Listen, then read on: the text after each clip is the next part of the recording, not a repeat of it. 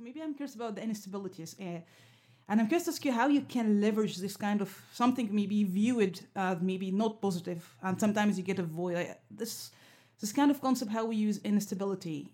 Can you elaborate more how you can use something maybe viewed as something maybe not positive for commonly traditionally, but you try to use it in a very interesting way? Yes.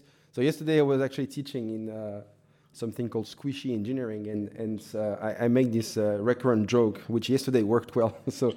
But I show instabilities, in mechanics, right? So the fluttering of a wing, or the buckling of railway, or the collapse of a tank. So this is usually very negative in mechanical engineering or civil engineering, right? So because it typically means that there will be dramatic failure in the structure. And as a result, these instabilities, especially in mechanics, in solid mechanics, they have been mostly studied in order to try and avoid them, right? And so I asked the classroom, how can you turn something bad into something good? And the answer is to make an ice cream out of it, right? So there is this brand of ice cream. It's called Viennetta ice cream. I don't know if you're familiar with it, but it's a pretty standard vanilla ice cream as a cake, but in between the top and bottom sandwiches, there is this wavy pattern. And the wavy pattern comes from a buckling instability in the fabrication lane, right? So they have a nozzle where they inject ice cream at a given velocity on a belt, and the belt doesn't move as fast as the injection. And so as a result, there is a buckling instability. So sometime, if you can harness instabilities, it's good. In the case of ice cream. And I think in fluid mechanics, we have a bit more this habit of actually playing with instabilities. So if you think of everything involving droplets, inject printing, microfluidics, all that stuff is relying on the Rayleigh plateau instability, right? So the breakup of a thread into a collection of drops. And so I think that in fluid mechanics, there is this habit of using interfacial flow and to fabricate drops, for example. But this is, in the end, a very tiny thing, a tiny part of the whole library that you have in instabilities in fluid mechanics. And so my lab is sort of exploring how we can actually tap into all these big reservoirs to fabricate interesting structures. And this leads to cool problems, because you have this sort of traditional fluid mechanics, which is usually using Newtonian fluids, right?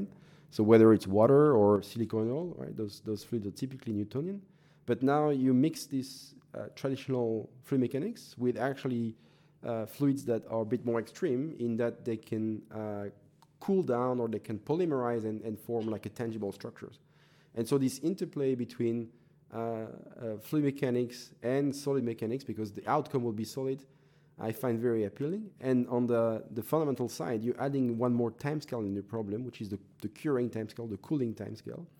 And so these problems are already highly nonlinear and highly complex, and so adding one more ingredient can actually lead to surprising results.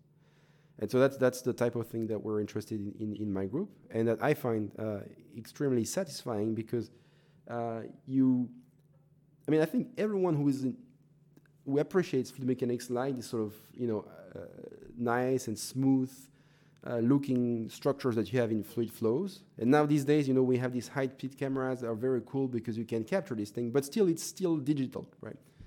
And with this, the fact that you have these fluids that actually are curing or cooling down, this previously unattainable type of structures, you can actually touch them and grab them in your hand, right? So as a matter of fact, let me show you something. This is glass, right? So this was molten glass. It led to these sort of coiling structures, but now I can grab it and I can hold it with my hands, I find it very cool. And so this sort of, interplay between, again, fluid flows, curing, and leading to these structures, I find very satisfying, intellectually speaking, and intriguing because of this sort of texture of the materials we have. And ultimately, this could be interesting in engineering, because you're all of a sudden turning these fluid things into solid structures, right? So this naturally connects to additive manufacturing, really, right? So it's just another way of saying how you can manufacture goods, not using molds or constraints, but using actually fluid flows and interfaces to shape structures.